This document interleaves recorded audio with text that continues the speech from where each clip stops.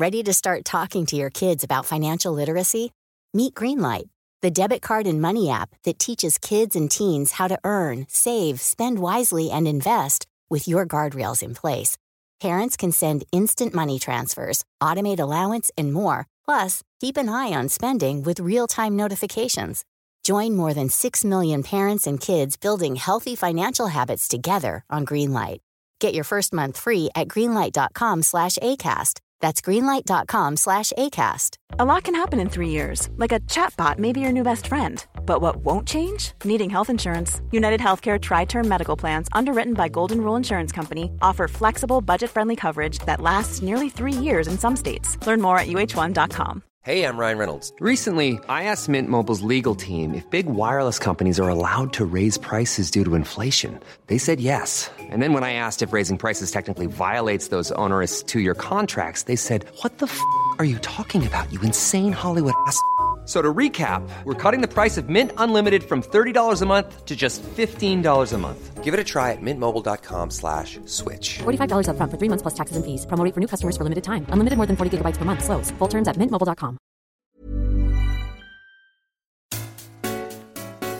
From a variety of bedrooms and kitchens via Zoom, the Spontaneity Shop presents an emergency episode of The Guilty Feminist with Deborah Frances-White, guest co-host Femi Olawale, and very special guests Oliver Feely-Sprague and Matilda Mallinson, featuring Juliet Stevenson and Grace Petrie.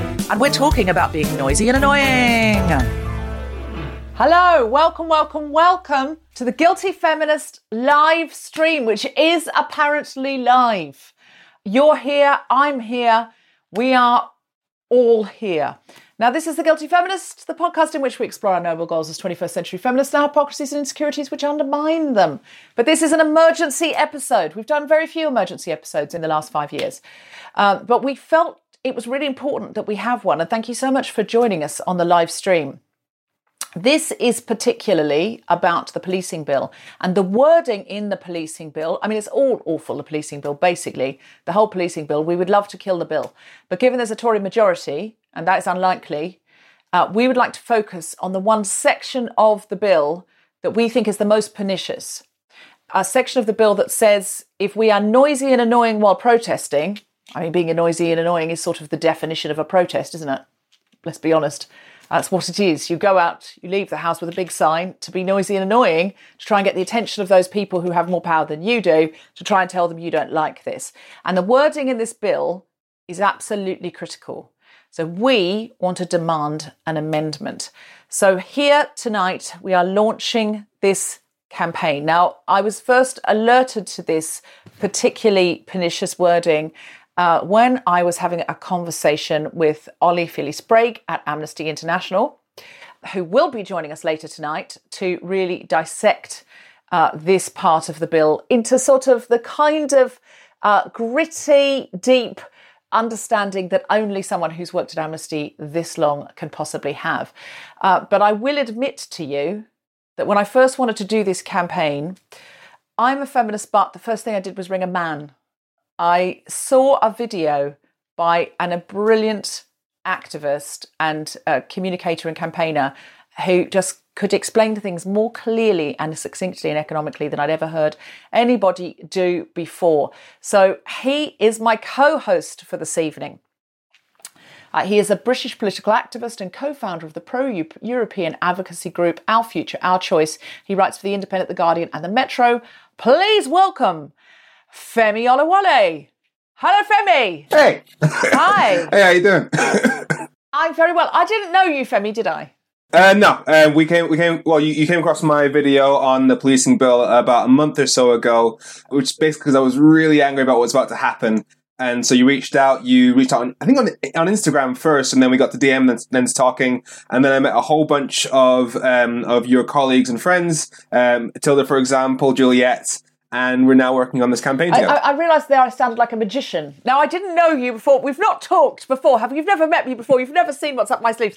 But genuinely, it's very unusual for me just to go, I'm just sliding into this guy's DMs. I just watched the video and immediately went, because I've been talking to Juliet Stevenson about it. Juliet and I are both Amnesty International ambassadors, and we were talking about it and saying we really need to do a campaign about this. And we love working together, Juliet and I.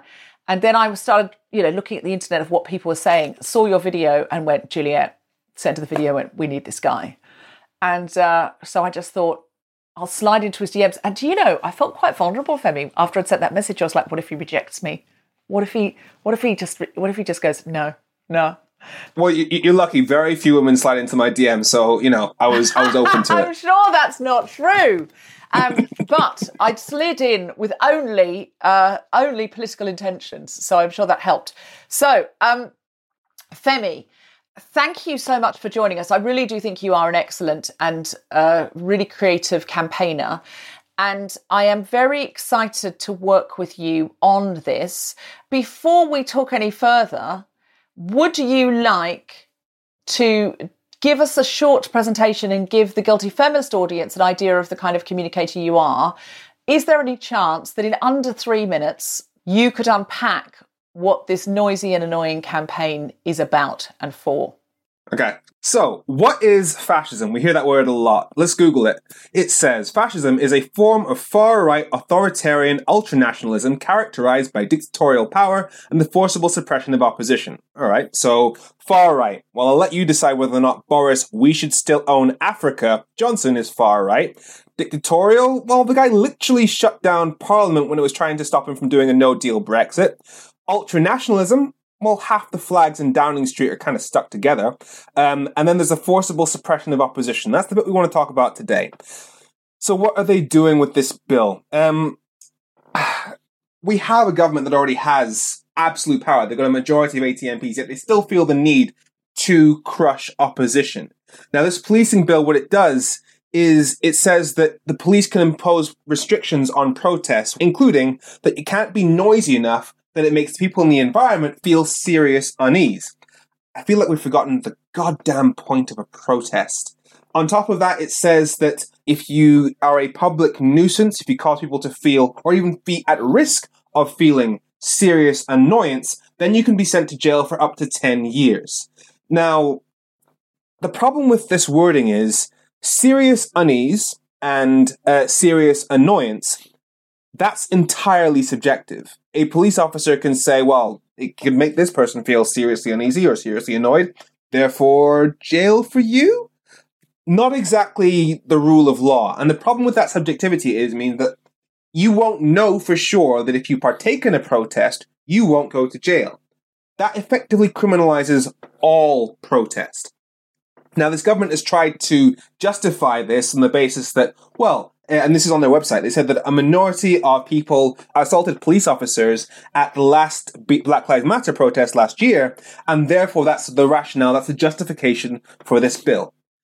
That makes total sense. I mean, me, for example, I was yesterday going about my business, just like setting fire to police stations, punching cops in the face, legal stuff. And I was thinking, it's a good job there isn't a bill that basically makes it illegal to be too noisy, because otherwise I might get in trouble.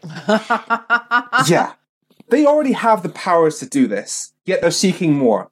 Maybe it's just that the same government that was happy to tackle a woman to the ground while she was mourning the death of Sarah Everard is simply looking for any excuse to silence political opposition, because that's what they do.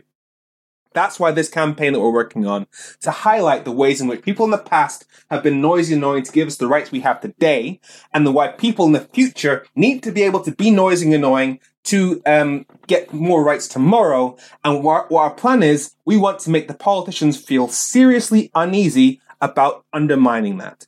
Thank you. Femi, that was fantastic. Okay, it's a great point that you make, that all of these things are already illegal, because they keep conflating it, saying, well, some people, set fire to things. Or something. I'm pretty sure if I set fire to a policeman, then I'm doing something illegal. I know that. And not to get into... It's grey area. And not to get into a discussion about, listen, the suffragettes blew stuff up. So I'm not saying violence against the state is never necessary. I'm saying that's a completely different issue to this. This is saying if I'm noisy and annoying, and we all know what that could be, you go down to a protest, the police tell you you have to be quiet and you're being annoying, and you're elated and you're carried away with the concept of a protest. And am I going to want to back down? Am I going to, if I'm there with a bunch of people from the Guilty Feminist and I go, guys, we're going to go home, I feel like a poor activist.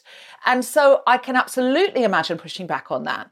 And then ending up in handcuffs and going to jail? I mean, that's a police state, absolutely. Or if I think, well, I definitely can't go to jail, there'll be people there who are doctors and nurses who could get struck off for having a criminal record. Teachers can't have a criminal record. I wouldn't be allowed to go to America to do a show if I have a criminal record. So there's all sorts of reasons why people don't have criminal records. So even if you thought, right, I'm going to get out of this now, I'm going to leave because I can see this way this is going. I've tried to get out of a march, not a protest, just a march with people going, women are brilliant. Nothing at all was escalating. But to get out of it sometimes is very physically difficult because I had to go and do another thing.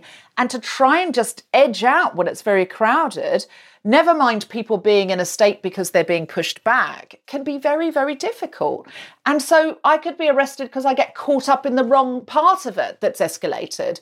And I'm one of the ones that's seen as noisy and annoying. And to be honest, I probably would be seen like that because I constantly advertise, we're all going down to the protest, we'll meet you on the corner of noisy and annoying. That's what I do. So I may well be seen as one of the instigators and whipping it up. Doesn't it sound to you like this is going to be a police state where we don't have the right to go and protest for the things that we need to be able to say we are uneasy about? Exactly. And what you said about how somebody might be emotionally react to the police officers and get caught up in it, that's exactly the point. Often when people protest, it's because they feel a sense of the state has too much power, the state is dictating things in the wrong direction. So having the state then say, no, silence, only gives you more justification to feel, oh, this is a serious problem, and therefore want to speak out even louder. And your response may be to shout louder, which will only make them say, well, no, now he's definitely broken this restriction, and to jail you go. We have a government that is extremely hostile towards opposition, and this is simply the next step. And once we lose this particular right, it makes it so much harder to defend all the other rights that are under threat in the future. That's why it's important to celebrate the ways in which being annoying in the past has helped us gain rights today. But we have not completed equality yet. We have not completed all the things that we need to be able to protest about yet. So this bill would halt progress in its tracks. And also they'll take more. This is taking a right. It's confusing law and order with taking a human right in a way that we have to go down to Parliament Square and protest. Because this bill also says we won't be able to protest in front of the House of Commons anymore. So where are we going to be protesting? Somewhere where the MPs who represent us can't see us. And that's a real problem because when Amika George came on the podcast, she wanted to protest against period poverty and girls missing school because there weren't sanitary napkins and things. So she wanted to change that. So she said, I'm going to do this protest out the front of the House of Commons. And we put it out on the podcast. We all went down, we spoke. And because of that, MPs in the House of Commons heard, oh, there's teenage girls and women in their early 20s out there. We'll go out and have a look at that. We'll go out and find out what they want. And guess what? Schools now have to have sanitary products because Amika George changed that law. Now, if we'd been protesting in Croydon, what would we have got? We have to be allowed to protest where our representatives, who we pay, who we elect, are going to work. But I think they said, oh, well, some of the MPs felt like abused or harassed during Brexit. Well, but again, it's already illegal to harass people and abuse people. You don't need to stop teenagers going to ask for sanitary napkins because some people have escalated protest into abuse. That's not necessary. Yeah, the bill talks about blocking the entrance to Parliament. So that would mean that if your protest made it impossible to drive into Parliament, that could potentially fall under this bill. And as you said, you're entirely right about the fact that harassment of MPs is already a crime. In fact, during Brexit, I was when there was the issue around Anna Soubry being harassed by those thugs outside Parliament, I was the person who stood right next to her filming that, and the person who was leading that harassment then got sent to court. So that is already a crime that is already prosecuted. They're seeking powers to crush regular protest based on the excuse to criminalise things that are already criminalised. And it will always, of course, be used against black people, brown people, queer people. It will be used against already marginalised people more than it will be used against more typical Conservative voters who might come out and march something for the Countryside Alliance. I'm pretty sure. I can't. Well, I mean, why break the habit of a lifetime? That's the police in general. Exactly. That's the police in general. I mean, we already know that black people are stopped and searched by police 10 times more than white people. We know that they're not going to use this to crack down on people making too much noise in Bromsgrove or anywhere like that. It's going to be in urban areas, and so it's going to be disproportionate. And given that we know that the bias of the ruling government is specifically against those of the opposition. For example, we had the former Secretary of State Tobias Ellwood, who said during the last election that the reason they weren't going to let 16-year-olds vote was because they'd vote Labour. So we have a government that will specifically suppress the voices of opposition rather than the voices that are on their side. Mm-hmm.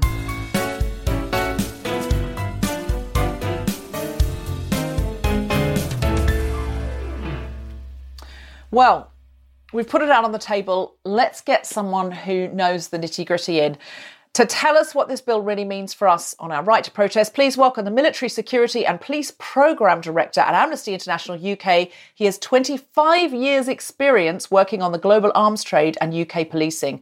Please welcome Oliver Feely-Sprague. Woo! Yeah. Thank you. And people who are watching, if you've got any questions for Ollie, can you put them in the chat? And Tom will give them to me. So, Ollie, we've sort of given a broad strokes feeling about, what's in the bill and why we're going after this one. Like, we're only a small campaign. Like, we hope other people are working on other parts of the bill. But the reason that we're working on this one is we feel if other parts of the bill do go into law, we can at least protect our right to protest things that go into law that we don't want, to try and get them turned back. If we lose that, we really are screwed. Where do you think this is coming from? Because I was talking to someone who works inside policing, and they said the police don't want this because they already feel their reputation is bad enough. They've already overworked. They definitely don't want to be cracking down. In fact, Matilda Mallison, who's coming on later, interviewed for another episode of The Guilty Feminist a former chief inspector who said the best way to start a riot is to stop a protest. Is this so that the Home Office can put pressure on the police to stop protests, to turn them into riots, because that's like pouring petrol on them, and make the tradition of protest in this country, which is great, unpopular with people because they think every protest is a riot? I think I'm going to start by saying, why have you put me on the programme? Because you and Femi have explained and encapsulated the problem in a way that, you said everything really that needs to be said on this, and you've encapsulated the issue. We've got so many more questions for you. Don't worry, we will be grilling you. There's things I don't know, so this is more, our starter for 10. We're going to get a lot deeper and a lot more technical and complex, Ollie. So my starter for 10 is, as you said, I have been working on this area 25 years, specifically on policing, probably 15 years, human rights in general, 25 years, and in all my time, the police have never been given less power. They've been given more power. So year on year on year on, the police have more power.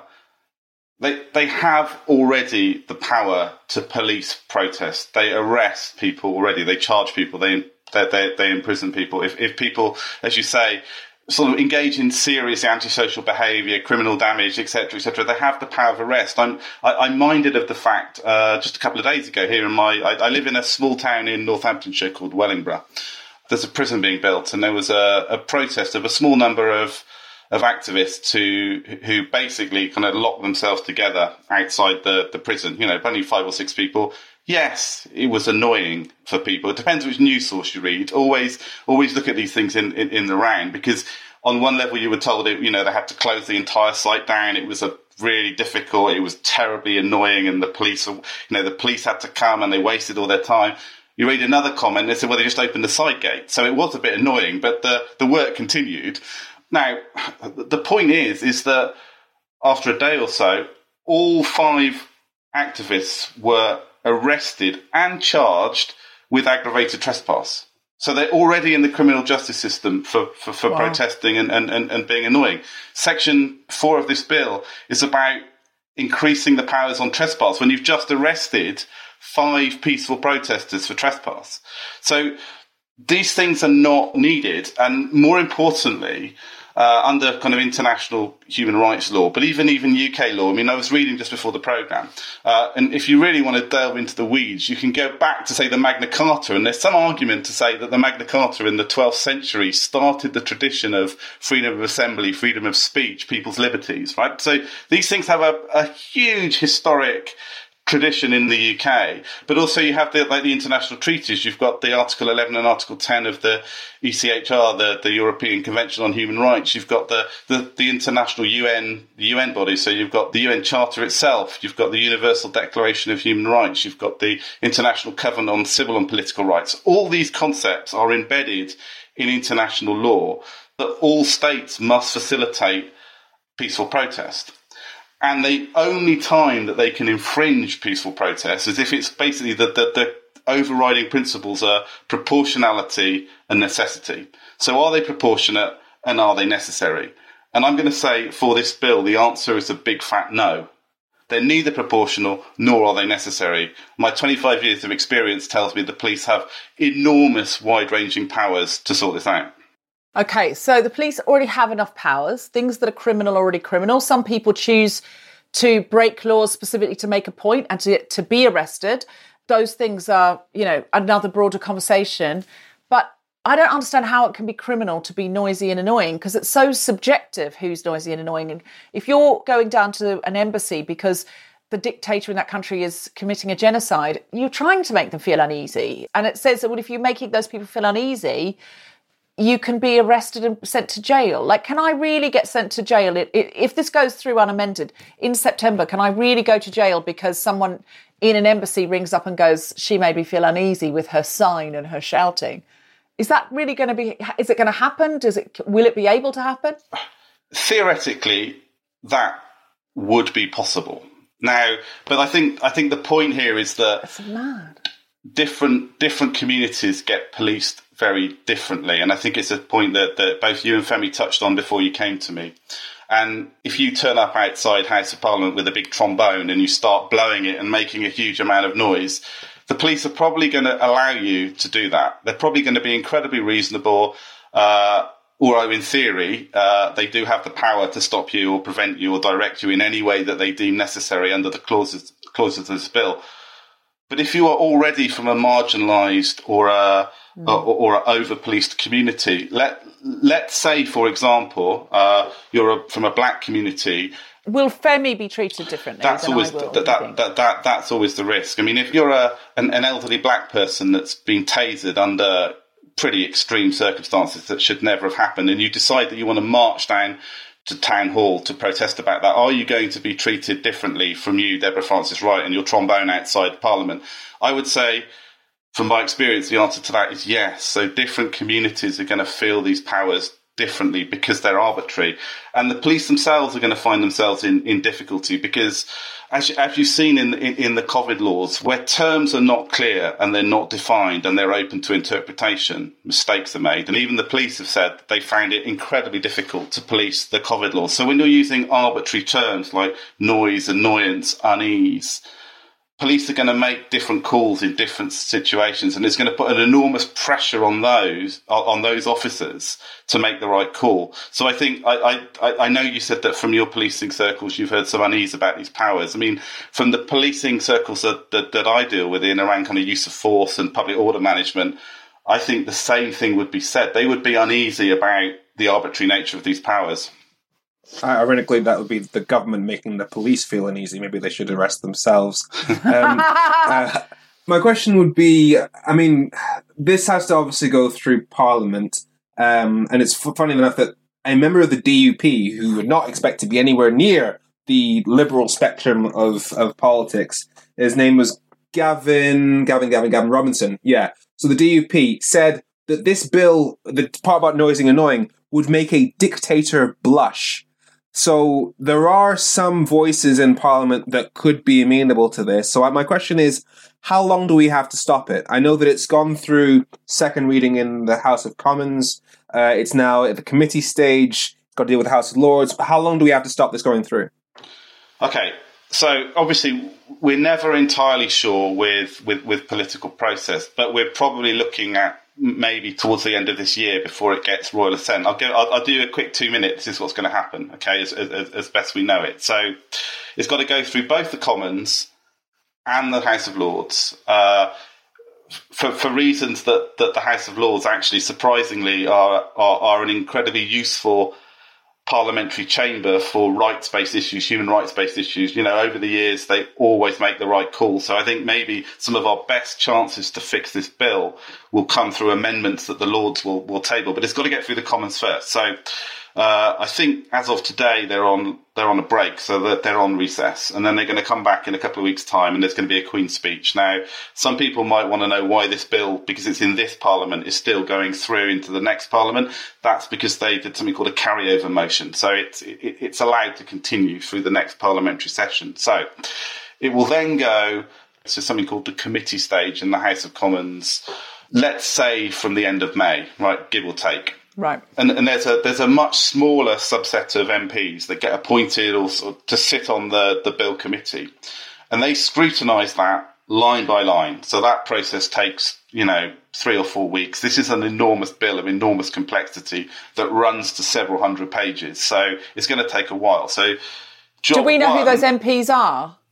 Not yet, no. But we will do in a couple of weeks. And obviously Amnesty, and it's not just Amnesty there. I mean, we joined forces with 700 legal academics and 250 other NGOs, everyone from the Ramblers Association to Irish Gypsy Travellers to organisations representing grassroots ethnic minorities and black groups. It's an incredibly broad alliance of civil liberty and human rights and kind of just ordinary people, left, right, centre, everyone that sees the fundamental right to be able to stand and say what you think has a problem with this bill. So we will be targeting that committee stage, and that's where they'll be going line by line. And I think job one is essentially to delete the sections of this bill that are most problematic. So for the purposes of your show and your campaign, we're essentially talking about Section 3 and Section 4. But Section 3 is where the main protesting, the noise and the annoyance sections come.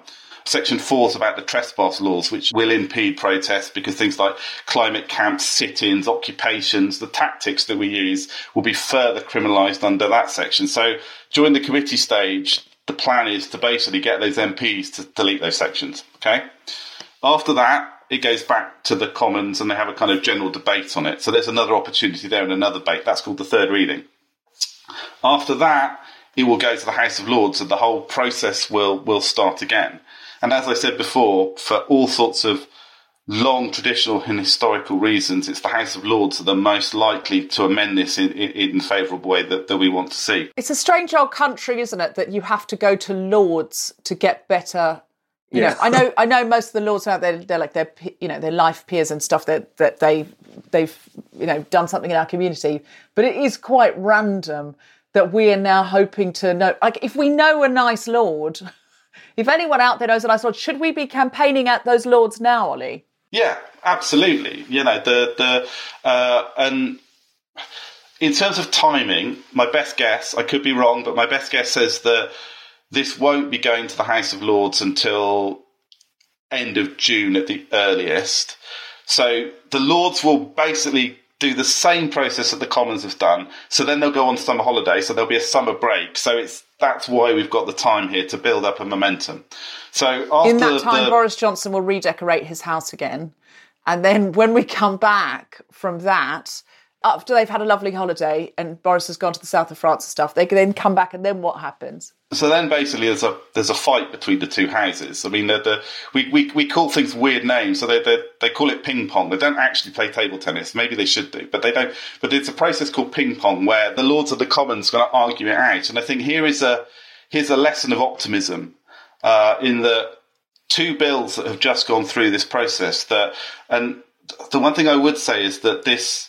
And I think Femi touched on this earlier, is that this is not a rights protecting government; it's a rights stripping government.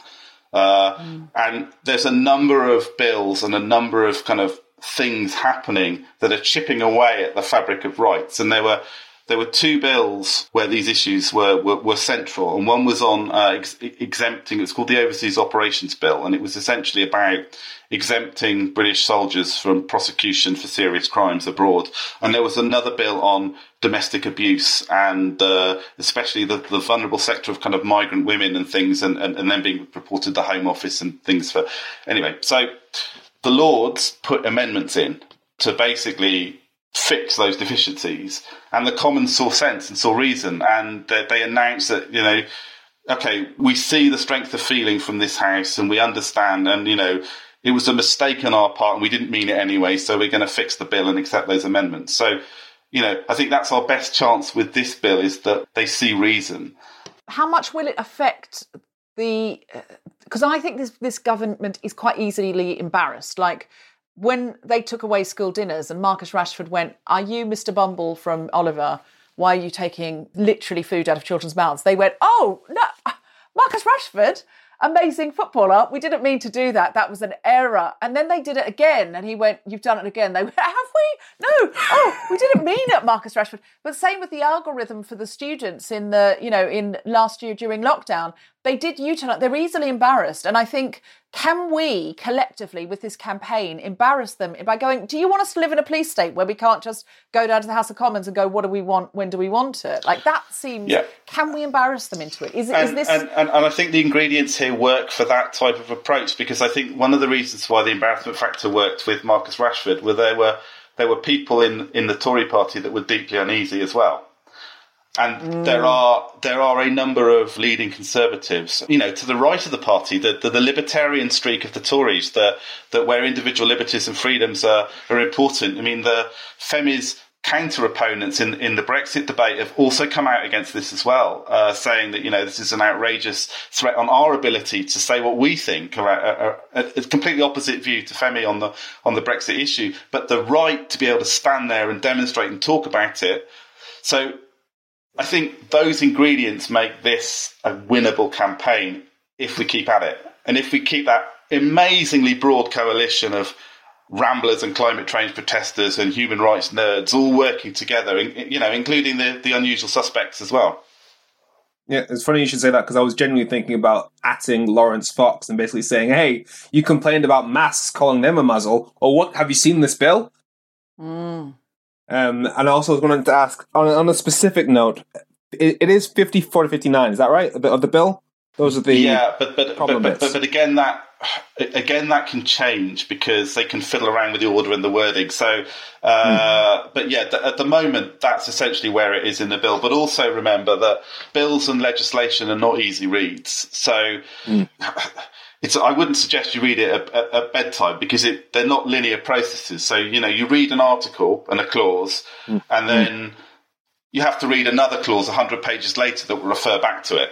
So you read the bill by dotting around, and there's schedules at the end which provide more specific instruction around certain areas. So you have to look at it at a whole. But yes, at the moment, the clauses in the bill are where you say they are. So for our campaign, what's our most effective strategy here? So what we're doing so far, just to let you know, Ollie, and again, sounding like a magician, but we haven't talked about this before.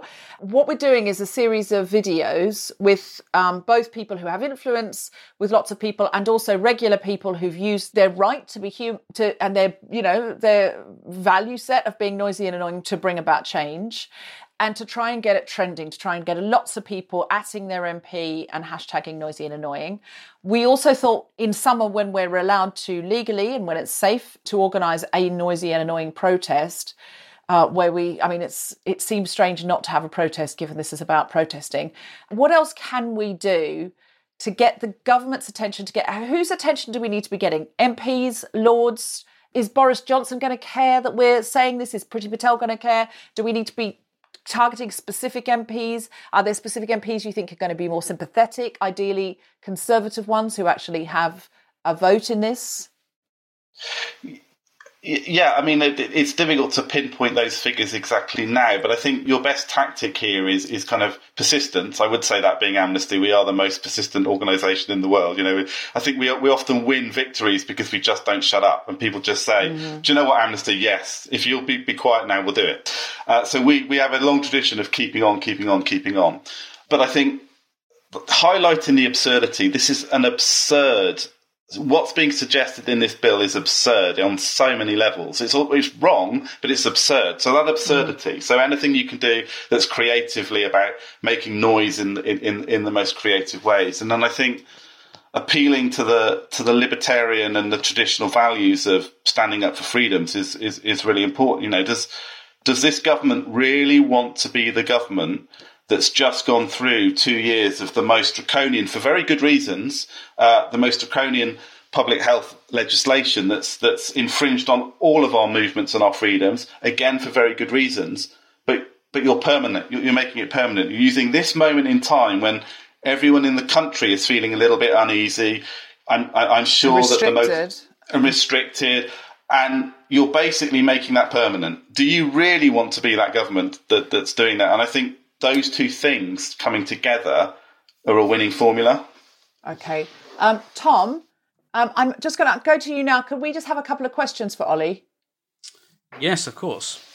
Ollie, do you know, if this is from Fran, is there any historical or international precedent for a bill like this being implemented in a democracy? And if so, what was the outcome?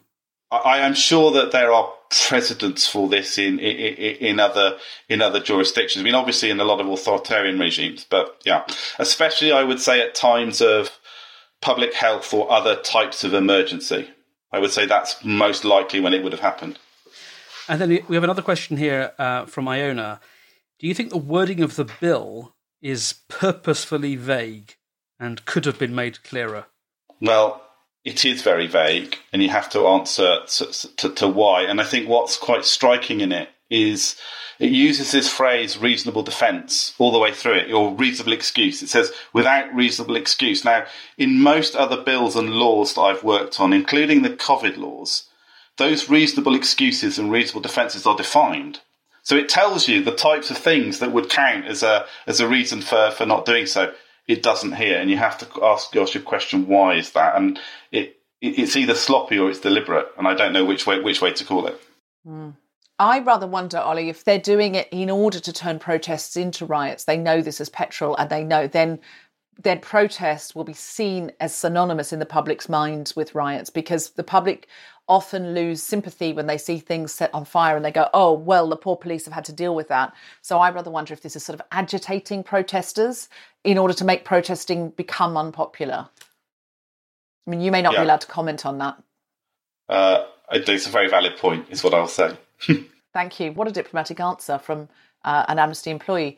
Tom Salinsky, any more questions? So here's another one which might require a diplomatic answer. Do you think it's a coincidence that this bill is being propounded now immediately after the protests around climate change and BLM? I think that's exactly why it's being introduced now. I think that some of the restrictions in it are a direct response to some of the Extinction Rebellion activities in London. I think we didn't even get onto it, but the single person protest, the bit that's about a single person being noisy and annoying, I think that has a direct relevance to some of the activities that went on in Parliament around Brexit. So yeah. Steve Bray. Yeah. Well, someone told me the other day they think it goes back to junior doctors coming out. And do you remember when the junior doctors came out and said, we can't work these hours anymore and this is too much?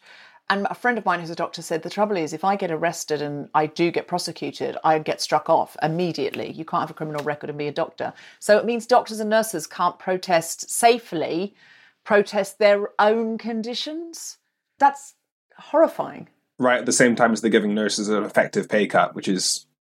Yeah, after they, well, maybe they can eat applause. Tom? One last question for Femi. When are you going to run for Prime Minister or at least MP? Yes. You have to be an MP before you're PM. Yeah, traditionally.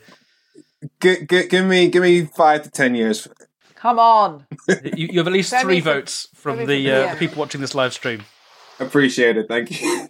I mean, that's you're up there with Count Binface if you've got 3 votes. Maybe I need a cape as well. I'm really tempted to get Count Binface on, just basically because his top policy is rename London Bridge as Phoebe Waller. you can't argue with that kind Running of... as a joke candidate is a form of protest. Well, I mean, it just shows how... I mean, my favourite was when, Nigel Farage lost to somebody dressed as a dolphin. That was beautiful. I mean, it's the best of British. And the thing is sometimes Britain is just wonderful in its, in our self-deprecating sense of humour. And we're great at disappointment. That's what we're... Bathos, anything that's just a little bit sad. We're very good at it. So is there anything else that was pressing in the questions, Tom, before you go? Those are all the ones that jumped out at me. Apologies to anyone if their wonderful question has been overlooked. I'm slightly multitasking here. Okay. But thank you very much, Tom Salinsky. Well done, Tom Salinsky. So, Ollie, is there anything you came to say that you'd like to say, or anything you think we need to know about our campaign? Like, can we do more than just, campaign these MPs? Should we be doing a petition? Should we be trying to have meetings with MPs? Should we be trying to get MPs to be part of our campaign and contribute to our videos and say that they don't want this? What is it that we can do to deliver this and get this over the line for sure? You can definitely do all of those things, and all of those things would be enormously helpful. I mean, obviously there are lots of campaigning groups. Amnesty is campaigning on this. We're in it for the duration. So there's an action on our website that will change as the bill progresses and changes, and you can get as involved with that as you want to. Our local groups would be going and visiting their MPs on it and those sorts of things. I think the one thing I do want to say and reinforce here is that this is part of a concerted stripping away of things that are important. So this policing and crime bill should not be seen in isolation to the threats to the Human Rights Act, the attempts to restrict the use of judicial review process, the Overseas Operations Bill, although we had an important victory on that, the Covert Human Intelligence Bill. This is coming on a number of fronts, so we have to be on our game, basically. Amnesty is becoming an emergency service, frankly. Ollie, you've been so interesting and helpful, and we hope we can work with Amnesty on the Noisy Annoying campaign and come back to you for help and advice on all the things that we're going to need to do between now and September. When's our actual deadline cut off that it's really this campaign's not going to be any more good? Probably towards the end of the year, so let's say November, December time. But then obviously, I would say this Amnesty long term, you can change laws once they're in place, but also the courts. This bill puts enormous pressure on the courts to make almost impossible decisions when it comes to charging and prosecutions, and you can do a lot with kind of case law judgments, and the courts may well be on our side here, pointing out these absurdities. Ollie Phillips-Brake, thank you very much. Thank you very much to Amnesty International and Ollie. Woo!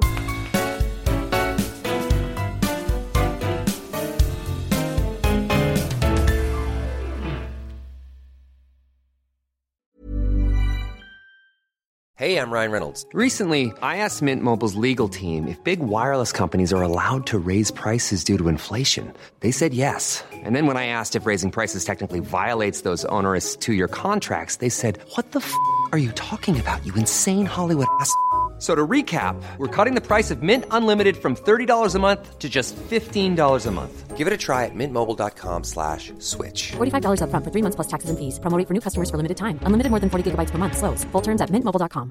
Now's the time to save 30% on wedding jewelry, only on BlueNile.com. Make sure your wedding ring is the one with your pick of diamond and lab-grown diamond bands, all hand-finished and graded for excellence. Or surprise her with something blue she'll love for life, like a stunning pair of sapphire earrings. Blue Nile's jewelry experts are available 24/7 to help, from fit questions to style advice. Right now, get up to 30% off at BlueNile.com. BlueNile.com. Ready to start talking to your kids about financial literacy? Meet Greenlight, the debit card and money app that teaches kids and teens how to earn, save, spend wisely, and invest with your guardrails in place. Parents can send instant money transfers, automate allowance, and more. Plus, keep an eye on spending with real-time notifications. Join more than 6 million parents and kids building healthy financial habits together on Greenlight. Get your first month free at greenlight.com/ACAST. That's greenlight.com/ACAST. Now, there's been a very long history, in fact, I would say a proud tradition, Femi, of British protest. Mm-hmm. Yeah. People often say, Yeah, think of British people, I think, as sort of very quiet and demure and sitting there with a cup of tea. But being noisy and annoying have got us every right, pretty much, that we have. And Matilda Mallinson has created a video showing that history of protest. Let's go to that VT now. To see the video yourself, check out our YouTube channel, youtube.com/guiltyfeminist, or follow the link in the show notes. And now here's the person who created and compiled that video for us, a human rights journalist and filmmaker who is also the founder of the Refugee Media Centre. Please welcome Matilda Mallinson. Woo! Hey, thanks, Sammy, for the applause. It does make me feel in the mood. So, Matilda, tell us what you've been researching as you've been making these films for us. Well, I've been having a lot of fun. I've been running around harvesting people's memories of protests from all around the UK, all across the political spectrum. There were definitely Vote Leave banners in that video, I promise. And, through the generations. And this video is a little montage celebrating British protests. I think just to remind us what we all owe to people who take to the streets at their own risk. Because quite a few people who I spoke to said to me, oh, this isn't really my issue, protesting, it's for activists. But it's not just activists who benefit from the results of protest. And I hope this video reminds us of that. But I haven't just been collecting memories. I've actually been actively looking for people's grievances about protests. So posting on very heated trolling forums, just because I want to understand the rationale behind this legislation, or the apparent rationale, what people think this bill is going to give them if they support that, so that we can question, does this bill actually deliver on people's legitimate fears? And I've learned a lot, and it has made me think more critically about protest and whether there are risks that we do need to talk about. But as I think has been quite clearly outlined by Femi and Ollie before, whether this bill actually addresses those issues is a dubious thing. So naturally, the left will oppose most stuff that this government does. What have you heard from people who would naturally be aligned with this government, people on the right? How do they feel about this bill? So a few things keep popping up. One of them is COVID, which I think indicates quite a widespread misunderstanding that this bill is responding to the public health risks of protesting, which it isn't. But the other thing that really comes up a lot is violence. Opportunistic violence, rioting, looting. This is a big issue for a lot of people. And it's a persistent issue throughout the history of protests, left and right. People piggybacking on protests without necessarily having much interest in the cause itself. And it's something I want to concentrate on here, because I think anyone opposing this bill, if we are doing that, we need to not shy away from acknowledging that there is an issue there, because we fall into a bit of a trap there where the conversation is derailed away from, social progress, rights and liberties, which Femi pointed out, and becomes a conversation that is far more polarizing. But that isn't the debate we're having, because people who support protests and oppose this bill express the exact same grievances.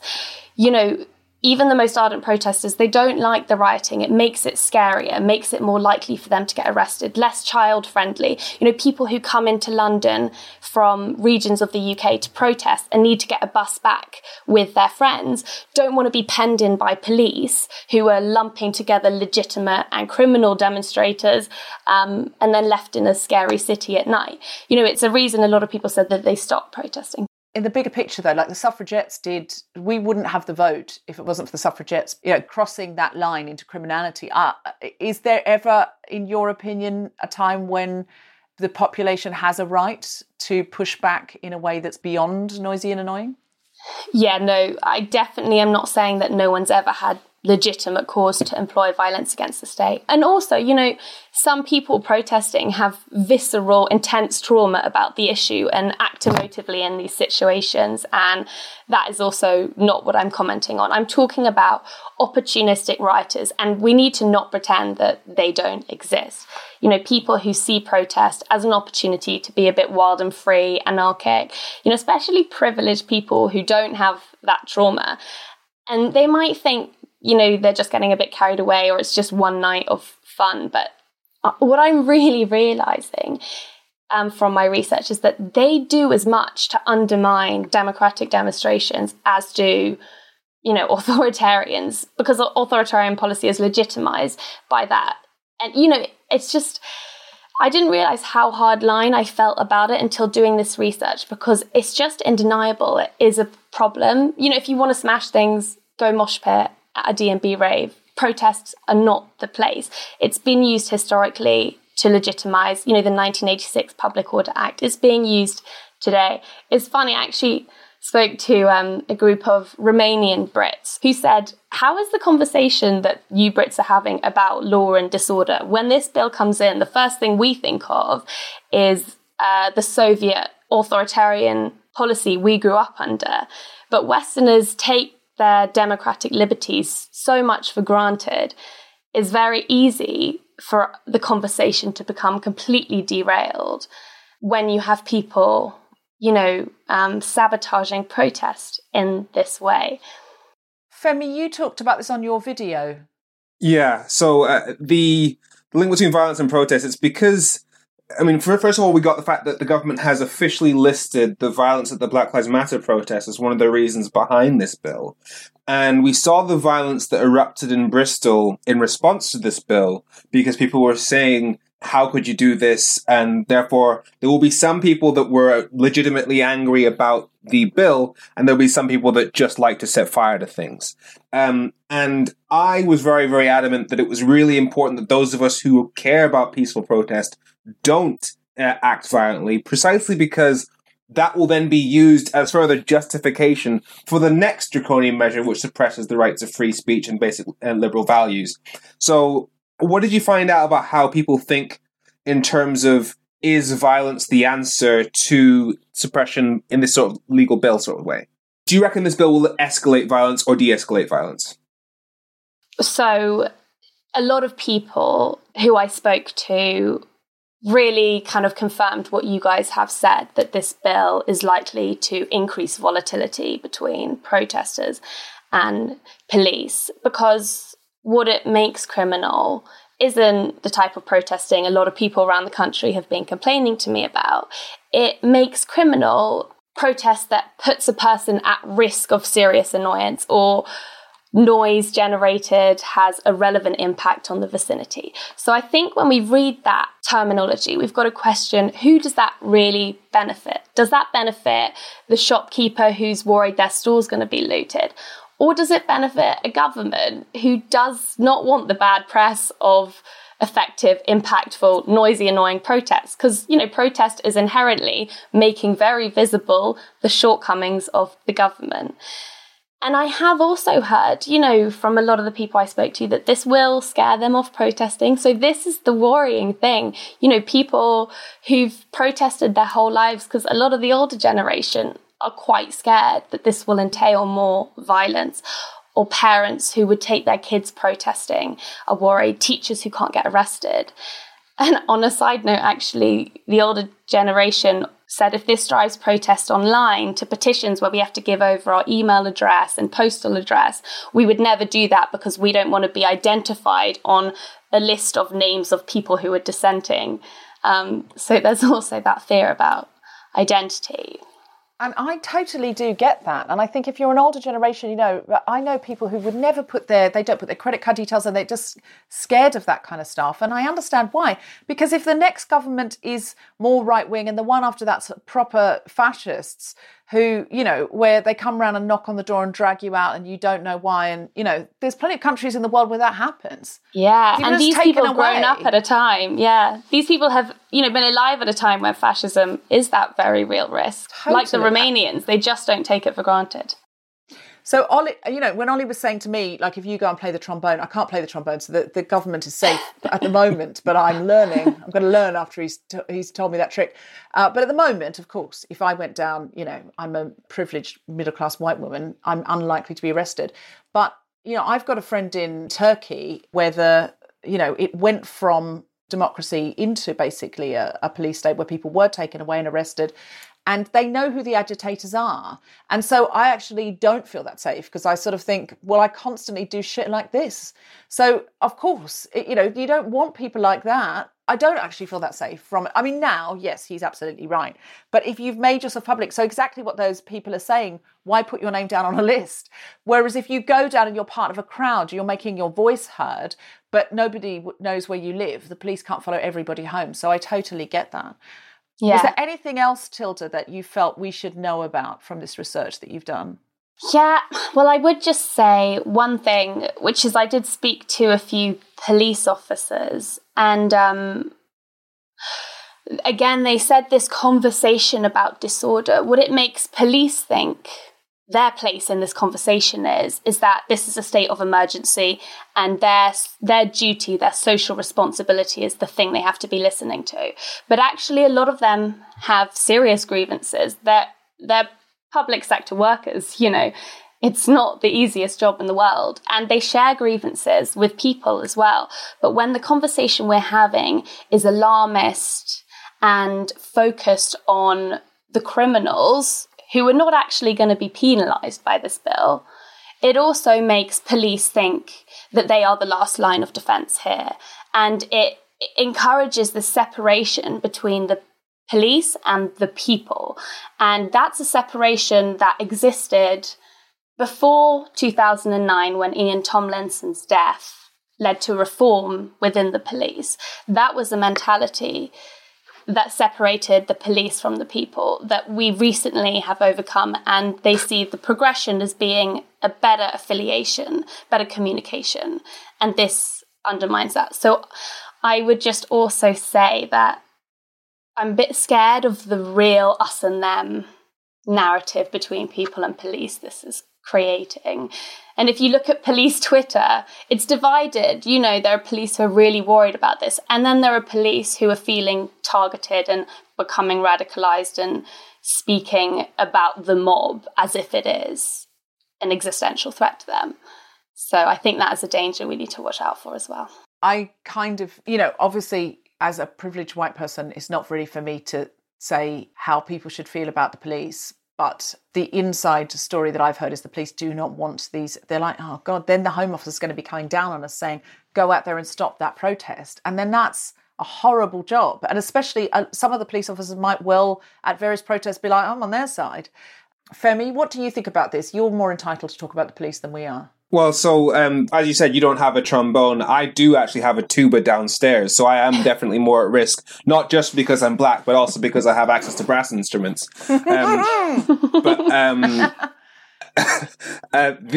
yeah, the issue around police wanting this or not wanting this, is because Priti Patel has also said she's going to be introducing targets and a league table of police, which means they're going to be pushing police to pursue targets rather than actual criminality.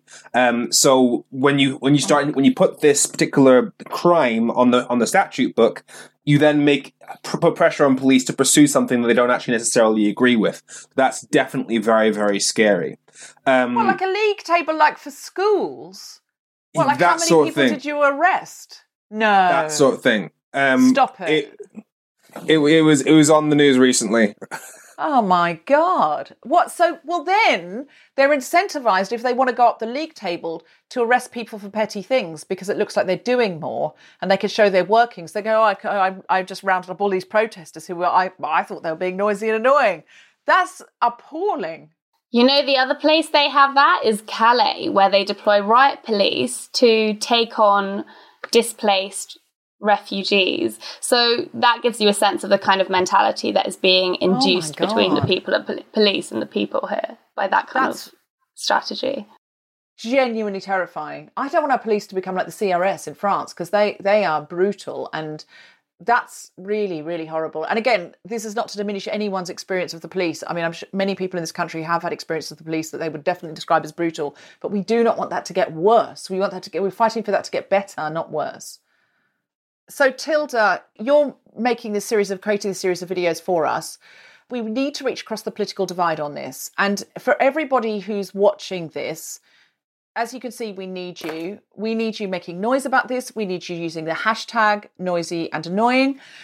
We need you sharing the videos. We need you making your own videos about our history of being noisy and annoying and why we reserve the right as British people to be noisy and annoying.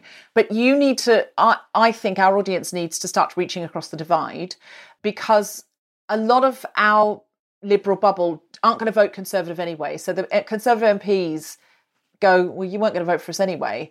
But if the Countryside Alliance stood up and said, well, we want to march through. Now, I don't align myself with the Countryside Alliance. I don't want people to kill foxes in more creative ways wearing flashier jackets. That's not my bag at all. However, on this one, we need to reserve the right for people to protest about whatever they want, in a way. Is that right? Do I feel bad saying that? Because I feel like, obviously, if they want to protest against, other people's human rights or to dehumanize, I don't want that. And I probably should say, then I don't want that against animals either. I'm conflicted about this, but we do need to reach across the divide. If you've got an uncle that voted Leave and you voted Remain, well, Leavers did protest too. Matilda, how are you going to approach this? Well, no, definitely. I understand why you think it's a tricky area, but I think it is so important. And I have already got the Countryside Alliance on board for this video series, along with some other brilliantly colourful causes.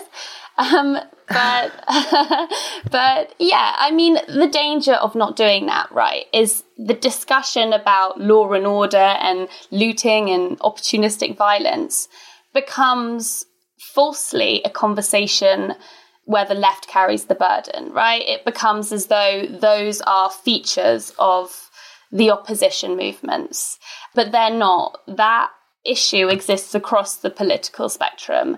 You know, you have far right, far left, wherever, you always have people who are going to do that, who are going to cause the issues people think this bill is tackling. It's not a political issue. It's not a left or right issue. It's a civilian issue. And we need to stand together in this, because we, despite everything we have that divides us, we have a lot that unifies us. Just to give credit where credit's due, Jo Cox. So, so I think it's really, really important that we don't see this as an issue for the opposition, because we all might be in opposition one day. Yeah, and I feel slightly more cynically, I just need this to get done. So I will happily reach across the divide. I don't know, Femi, if I'm going to reach as far across as Laurence Fox, I'll be honest. So I would not want him in any of the videos, but I do reckon it would be good to embarrass, if I embarrass him in terms of, oh, hang on, you're being a hypocrite about the values you claim to stand for on Twitter. That's a very good way of making the point, because the entire right-wing movement towards free speech should mean they're entirely on our side about this. And if there was any sort of credibility in what they're pushing for. So I think there is a lot of scope to say, if you care about your libertarian free speech, you should not want a government that literally silences us. Yeah, Femi, I want you to ideologically pressure Laurence Fox and all his crew to retweet all of these videos and get it trending. Oh my God. I can't believe I've come... It'll be so fun to watch. Has it come to this, that I want Laurence Fox retweeting guilty feminist videos? I'll tell you what, Priti Patel's got a lot to answer for, but this might be the worst thing she's ever done. Life is a roller coaster. I don't want that, but I have to. I'm a pragmatist. I don't want this. I'm too scared. I just don't want to live in a police state. So I need to reserve the right to be noisy and annoying. Whatever it takes. For feminism, for intersectional feminism, for people who have a much more marginalised and oppressed experience than I do, we need to do it. So everybody out there, if you are living with someone, if you have someone in your family, if you've got friends who you have these debates with, tell them you don't necessarily agree with what they say, but you agree with their right to say it, and you agree with their right, as long as they're not undermining anyone else's humanity, you agree with their right to say it, and therefore they also need to get involved with the Noisy and Annoying campaign. Tilda, you made another video. Could you introduce the second video that you made and tell us about the background? So the woman that you're about to hear from, is the actress Juliet Stevenson. But the words were from a woman who I interviewed as part of my research, who just had 80 years of incredible first-hand protest memories, plus memories from her father-in-law dating back to the 1930s. And just to paint a picture, this woman graduated Liverpool College of Art in the same class as John Lennon. So she says, if you get to live that long without getting assassinated, you hope someone's going to come along and ask for your memories, because she does have fantastic and really honest memories that we've decided to let speak for themselves in this video, and that's what you're about to watch. My father-in-law, a completely king and country man, became biased against the police after the Jarrow March in 1936, when unemployed workers marched all the way from the northeast to ask Parliament for help. He was a real Cockney man, my father-in-law. He said the police were totally against the marchers, harassing the men as they walked to London. His word is the only proof I've got, but it's all I need, because my father-in-law was a proper, loyal and obedient sort of man. You know, I was surprised at his vehemence. In 1959, or was it 1960? A friend and I were in the crowds welcoming the Aldermaston marchers into London. We cheated and we joined the march at Turnham Green. The police acted as mere marshals, walking alongside the participants. There was no violence. Perhaps the police respected the different class of the protesters. A frightfully proper bunch. I got involved in the cause myself after that, joining various CND demos in the 60s. That stands for the Campaign for Nuclear Disarmament. We started off protesting in Trafalgar Square, but after a year or two, we were shunted off to Hyde Park. They said it was to save the traffic flow in central London, but it made us almost invisible.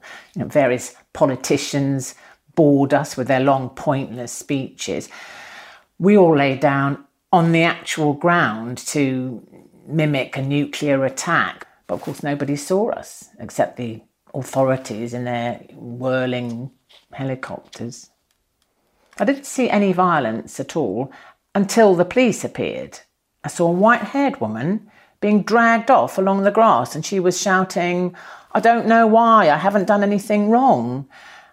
I don't know, I think the authorities were trying to keep ordinary passers-by from joining in the protest by picking out the odd one here and there and aggressing them rather than the fully fledged full-time hippies in the middle. I remember marching along Whitehall past the Cenotaph, and we were steady and quiet, maybe the odd slow drum beat. All down the side roads were police in vans and police on horseback, all on alert. I was with another poet, and we were frightened. And the 80s, I fell in love with this ramshackle bookshop in Norwich that was run by a bunch of feminists. It was when feminism was a full-time job. The place attracted such eclectic types, punks smoking weed and spilling their tobacco in the cracks of the books. The feminists nominated me to ask them to stop with the cannabis so as not to attract the police. They were ever so polite and apologetic, these young lads with their incredible mohawks. They didn't want to cause any trouble. The feminists went on all sorts of demos. They even went to Brussels to protest one time. They were always doing something for the good of women everywhere. Women who had families and couldn't take the time. Some of whom probably scoffed at them. Yeah, it's funny, isn't it, how nostalgia colours our memory. We remember the suffragettes as nice ladies in long skirts and knitted cardigans and sashes and the like, but they set post boxes on fire. They broke windows. They were not seen as nice ladies at the time. It just so happened they were on the right side of history, so we remember them as its heroines. Truth is, justice takes a little villainy at times. The people who don't support protest at all, I always wonder what they want. How did they think we got a fortnight's holiday? That had to be legislated for once upon a time. How did they think they got to pocket their wages? For the third and final poll tax march, I was on the island in Trafalgar Square next to one of the lions. It was full of photographers. All along the pavement in front of us was a 3-deep line of police. There were snipers standing on the roofs along Northumberland Avenue and the Strand. When the class war contingent came along, I could feel the police bristle, like a dog before an attack. It was a really animal reaction. They felt threatened. The poll tax riots had previously gotten out of hand with properties set on fire, and the police had an awkward duty here. Greenham Common, Embrace the Base Day, Sunday, the 9th of December, 1981.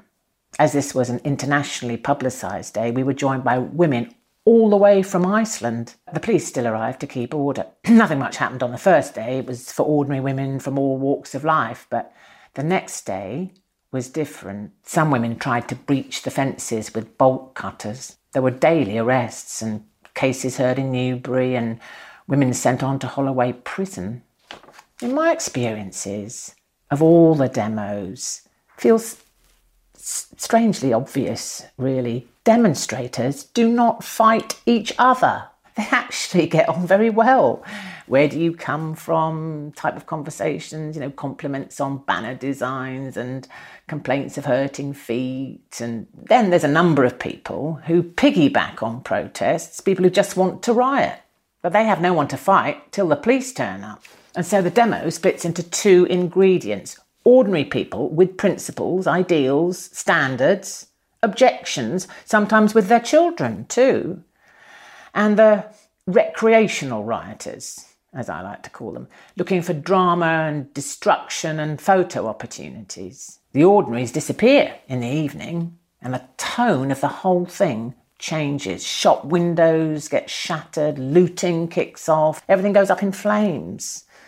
Especially plastic rubbish bins. That makes a great photo, all that burning plastic. It's still such a thing, rioters and their burning bins. Personally, I think it's a bit passé. Perhaps I should have gone into the plastic bin business. The thing is, recreational rioters have always broken the law, so I don't think this bill will stop them.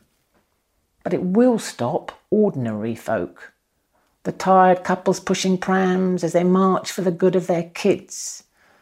The labourers shuffling on scuffed shoes in the name of a social good. The elders marching alongside the young for a better world they won't be there to see. It will drive their opinions indoors. Thank you very much.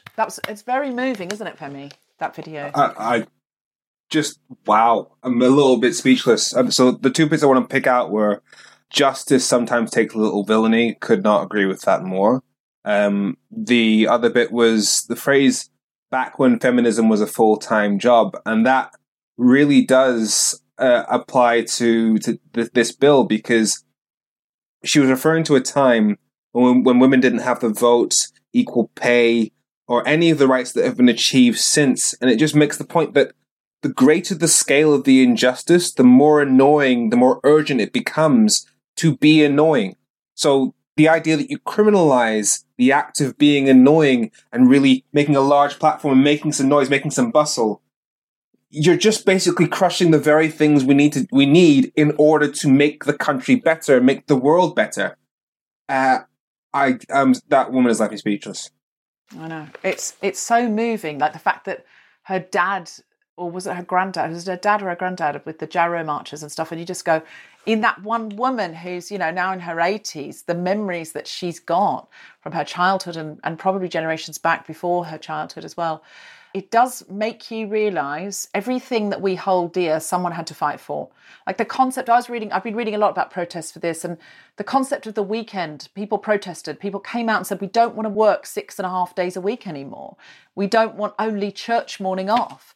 Well, you know, there are people in this country who would say, oh, look at those protesters down there causing trouble. They're never happy. But what are they doing it on? They're doing it on the weekend. That's when they're criticized. And we just take so much for granted. The fact that I can get a credit card without my father or husband signing it off. Do you know why I can do that? Because women stood in the street shouting and pushing and being annoying and being noisy. Everything we hold dear, somebody else fought for it. And we now need to imagine the future that we want the next generation to live in. And we need to fight for that, because I'm damn sure women before me fought for everything I've got. And you can see from that video that it is the little guy, the ordinary person, the people without power who need that right more than anybody else. Because the people with power, they don't need to protest. They will buy their way to what they need. They will pass the laws, pay the politicians. Well, certainly these days, they can just pay the politicians. And it is just crushing ordinary working people, which makes it so ironic that they claim to be the people's parliament. They're populists and claim to speak on behalf of the people, but they are crushing ordinary people. It's very moving. And I just want to say, none of us are saying there's no time for pushback that goes beyond being noisy and annoying. What Femi expresses brilliantly in his video, if you haven't seen it, go to your Twitter handle's Femi_sorry. Yeah. Go and watch the video. If you haven't got it pinned, Femi, pin that video, because it's really, really good. And what you argue in that is brilliant, which is, it's not like if women hadn't blown stuff up and gone to prison, I wouldn't have the vote. There's no question about that. So it's not that there's no time, but now is not the right time for anything that's going to look on Twitter to people who aren't necessarily politicised like, oh, it's a bit scary, oh, protesters are rioters, protesters are violent, protesters set fire to things. This isn't the time, because we need to be demonstrating that peaceful protests must not be shut down. And the public really swayed our way after the vigil, because they saw women at a vigil being slammed to the ground. And it went the other way in Bristol when things were set fire to. That is not to say that people in this country aren't so emotive about some things that they want to set fire to stuff, and I understand it. And it was very important that the Colston statue came down. This is not us going, oh, just be polite and sweet and don't push anyone, don't touch anything and don't set fire to anything. We're not saying that. We're saying right now, between now and when this bill goes through, refrain from setting fire to things, because we need this amendment so desperately. We're not saying there's no time to blow anything up. We're saying please don't blow up anything for the foreseeable. The point is that the government is playing a PR game. We need to figure out what's the thing that's going to make them feel like they can't afford to pass this bill. Now, if they've managed to manipulate the narrative around this bill to say, look at all these violent protests, look at all these people setting fire to police vans, look at all these people assaulting police officers. You care about police officers, you care about our emergency workers, therefore you must support this bill. That's what's going to make people think, okay, well, maybe I should support this bill. However, if they see people protesting peacefully, yet the police still cracking down on our basic human rights, that will be a massive warning sign to everybody in the public that this government is dangerous. Now, yes, there may come a point when this government does input this bill and they do start arresting and being violent to people who are just expressing themselves loudly. That time, I'm not going to have any judgment on anybody who uses self-defense against the police state. However, right now, if we want to win this battle, it does require being peaceful. Because the more peaceful we are right now, the more powerful we are right now. Femi, you've expressed that absolutely brilliantly. Can we ask the people watching, if any of you have any experience organising protests, could you get in touch at guiltyfeminist@gmail.com? I don't know how to organise a protest, but we're going to have to figure it out. So ideally experienced people, because it has to go right. If our protest goes wrong, we're going to be really doing more harm than good. We need anybody who has connections to either famous influential people in the House of Lords, MPs that might be useful. If you want to get involved with Noisy and Annoying, please email us at guiltyfeminist@gmail.com and say what it is that you think you can do. We've got a bigger team now. I've not been very good in the past at always getting back to everyone. I've always feel terrible about it, but I was often operating on my own. But we've got a bigger team now, and we do need to mobilise, and this is a limited period of time. So if you know anyone, if you've got anything, get in touch. If you can help, if you can organise, get in touch, and we'll get a gang together, a team together, and we'll take this on. And this is for everybody across the UK. I want to hear from people in Belfast, Aberdeen, Dundee, Perth, Swansea, Durham, Sunderland. I want everybody from around the UK involved in this, because we need to show that this affects everybody from every walk of life. Absolutely. I think the bill affect England and Wales, but it, of course it will bleed into the rest of the UK. Is that right? It affects England and Wales, but once they pass this, it will start to affect the way they cover the entire thing. This is just the first step. We want to show that this bill is opposed by everybody in the country. Okay, thank you very much, Femi. And we hope other people are working on amending other parts of the bill. We're a small campaign. This is what we're doing because we think if we can protect the right to protest, we will, going forward, be able to protest other things.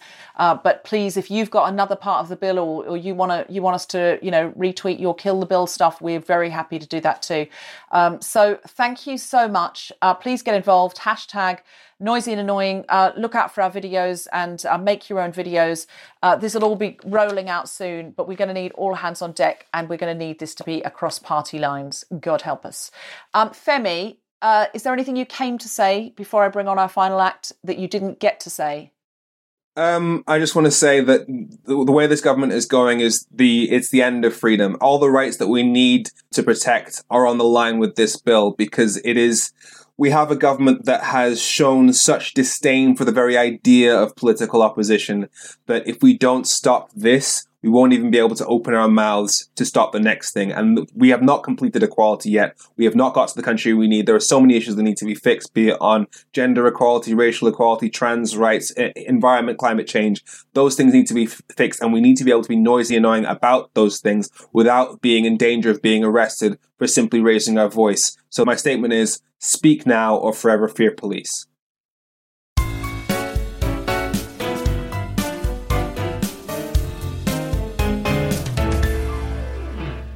Finally, to sing us out, it's the incredible Grace Petrie. When you have a protest, you need a protest singer. Grace Petrie, where are you? Am I here? Am I here? Hey! Here I am. Hey, how you doing? Yeah, we're depressed by this government, Grace, but we also are motivated, more motivated than we've ever been, to try and fight this. I was about to say, I hope you're not relying on me to cheer you up with the song, because that's not really my speciality. That's not what the protest folk singer really does, is happy songs. Yes, it's a protest. We need a protest singer. You may not be here to cheer us up, but you are here to rouse us. Yeah, so I thought those videos were absolutely amazing, and I think that, just to, again, echo the point, this is something that we have to speak to people that we're not necessarily naturally aligned with about. And it was really beautiful to see some stuff about the Jarrow marches. This is a song that I actually wrote a few years ago when I was asked to write a song commemorating the 75th anniversary of the Spanish Civil War and also the Battle of Cable Street. It's sort of an anti-fascist song, but I kind of associate it with protest in general because, for my friends and the folks that come to my gigs, it sort of became a song that was like a general catch-all song about what we're all trying to do, right? And I think what we're all broadly trying to do is we're trying to make the world better for our children than the world we inherited. And I think as long as we're trying to do that, we're going in the right direction. So this is a song about that. And because I wrote it about the Spanish Civil War, it is called They Shall Not Pass, which of course is the translation of No Pass Around, the rallying call of the International Brigaders. So it goes like this.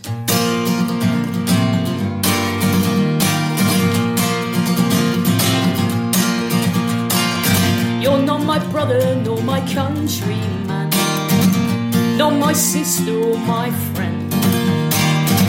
You're my comrade, be so till the last. They shall not pass, they shall not pass. Now blood is running through the streets of Spain. Our London grips in fear. Oh, smell of gunfire, sound of breaking glass. You shall not pass, you shall not pass. Why fight the good fight, fight the good fight? Why not let them burn? I dread the day when the suffering of my fellow is none of my concern. So stand up today that we might save tomorrow. I know there's a way that we might save tomorrow. Yes, it's late in the day, but we might save tomorrow if we try. I will not turn against my brother for his creed or for his colour, nor the one he takes his lover or his class. You that beckon me that way shall not pass.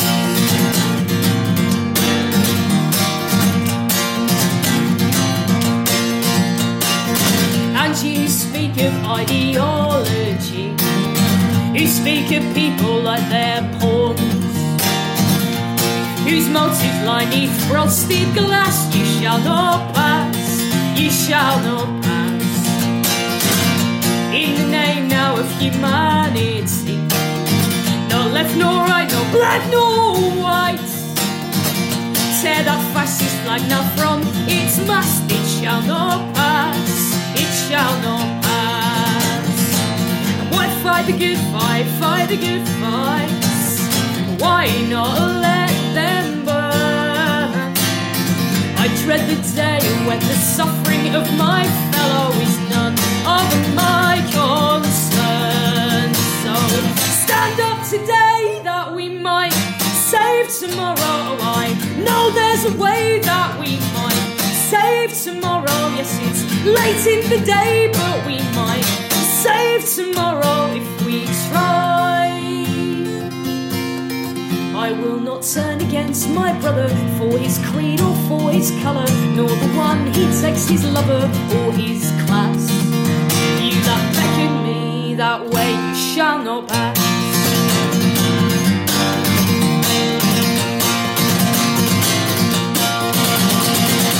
Stand up and speak, it's not a call to arms.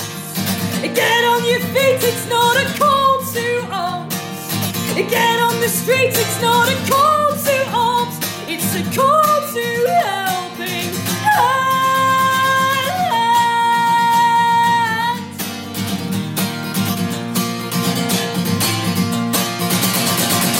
Stand up today that we might save tomorrow. I know there's a way that we might save tomorrow. Yes, it's late in the day, but we might save tomorrow, you and I. We shall not turn against each other for our creed or for our colour, nor the ones we choose our lovers or our class. And those that beckon us that way, they shall not pass. Grace Petrie, everybody. Grace, thank you very that much. was absolutely wonderful. Grace, don't take this the wrong way, because I'm not saying you're noisy and annoying. Many have said it, including the Telegraph folk review critics. So. Well, then you're ideally situated to help us with this campaign. Would you write us, if we paid you, a rousing song, a noisy and annoying anthem, if you will, that we can sing at protests and that we can play with our videos and that kind of thing? You can pay me if you want to, but I'm sure I'll do it either way. That tends to be what I can't stop myself from doing, is writing noisy and annoying songs about the actions of the Conservative government. And I have to tell you, I've been doing that since they took office, and it hasn't failed them yet, but I live in hope. So maybe this will be the one song that does it, you know? This might be the song that they go, oh no, we weren't seeing it. It's like, yeah. I mean, they're obviously aware of you, Grace. They know she's there. She's this thorn in our side, Grace Petrie, with her songs. Yeah. But yeah, that's they're not. me. They won't expect it. If it hasn't worked yet, they won't expect this one to be the one that brings them tumbling down. But I think it would be helpful if we had a rousing song. Do people in the chat think it would be helpful if we had a rousing, noisy and annoying song? I just got a text from a friend saying Grace Petrie is everything. Oh.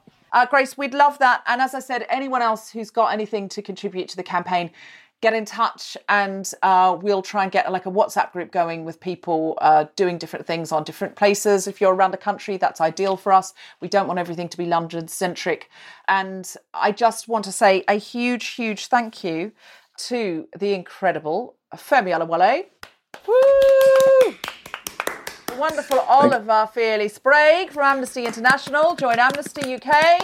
Woo! The fantastic Matilda Mallinson, and the words of PJ there. Woo! Juliet Stevenson, who is one of the founders of this campaign but can't be here because she's filming, but made that brilliant film with us. Thank you so much, Juliet Stevenson. And Grace Petrie and Frank the dog.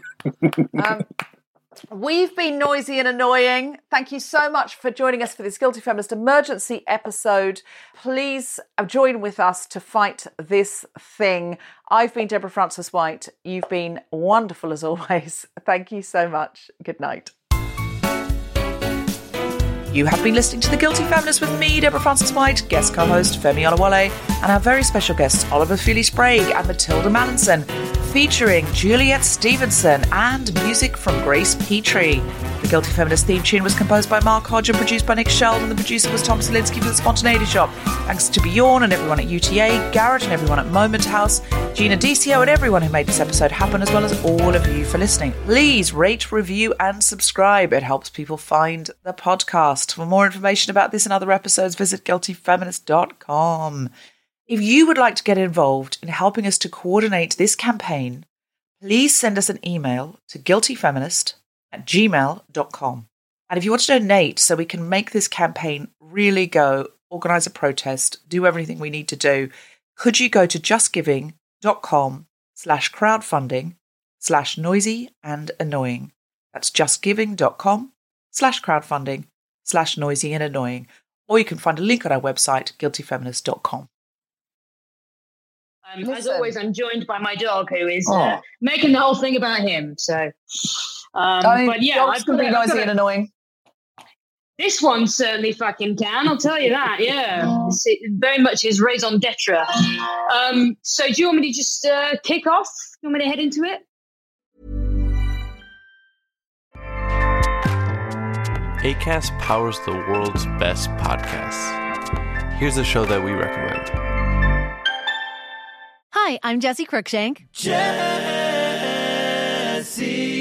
Cruikshank. I host the #1 comedy podcast called Phone a Friend. Girl, let's phone a friend. Not only do I break down the biggest stories in pop culture with guests like Dan Levy and members of NSYNC, I do it with my own personal boy band singing jingles throughout.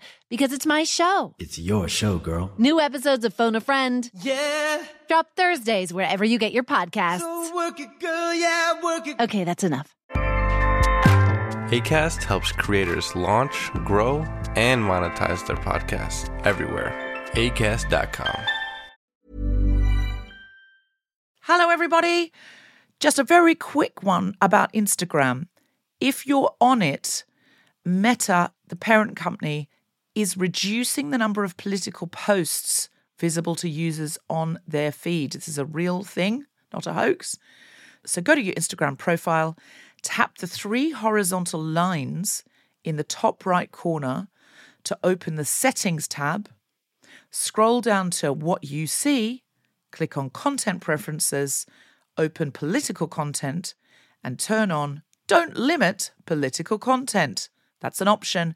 Otherwise, you won't see almost anything we post because we are deemed political. Please do that now, or you won't even see the posts about our shows, our fun things. So if you want to see Guilty Feminist content and know when we're coming to a place near you or releasing a new podcast, do it now.